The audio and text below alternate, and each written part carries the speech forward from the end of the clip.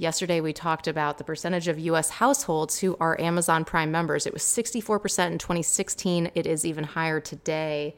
And this is more than the number of households who own a gun, own a landline phone, go to church, earn $50,000 or more, or who voted in 2016 in the presidential election. So there's a lot of Amazon Prime activity happening because it's the greatest mall on earth. It is a pinnacle of retail from where we began in the beginnings of bartering.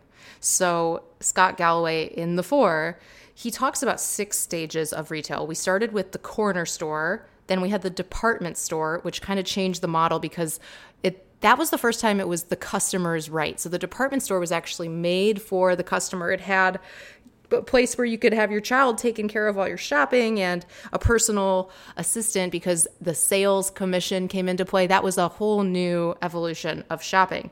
Then that gave way to the mall because once we had cars and we started living in the suburbs and we had refrigerators so that we didn't have to go as often to the corner store to buy food, we could shop once a week, once a month, and store things longer in our big houses in the suburbs and drive our cars to the malls.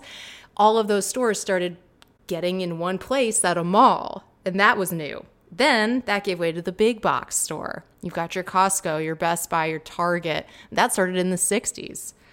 And then specialty retailers like the Gap. Yes, in fact, you would consider the Gap a specialty retailer, especially at first. But other ones that you might associate with that would be like Whole Foods or Restoration Hardware. And carrying that Williams-Sonoma bag or any of those bags, it's the expression of a brand, and that's part of a person's identity. So we went from the corner store where you're just picking up lettuce down the street to the point where you're carrying that bag from Whole Foods, and there's a whole host of attributes associated with that. It's an emotional thing of why you shop there, how it makes you feel, and who it says you are. And then the last stop is e-commerce, which is Amazon, obviously. It's all the other e-commerce too, but they're just having a hard time competing because Amazon is a killer. Amazon is relentless. That was the original name of the company before Jeff Bezos decided to call it Amazon. Everything about Amazon is relentless.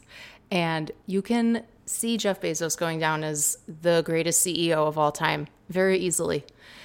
I think voice will play such a key role in this. And you can look at the way that releasing the Echo back in 2014 and really 2015 to the general public on sale, that original smart speaker, was absolutely about the long game of being in the home and we're not talking one-click ordering anymore, which they have the patent on, which revolutionized shopping online. I don't have to enter my credit card or any information. I simply click buy, thanks Amazon patent. Oh, Alexa does that even better, and it's hands-free. So complete domination.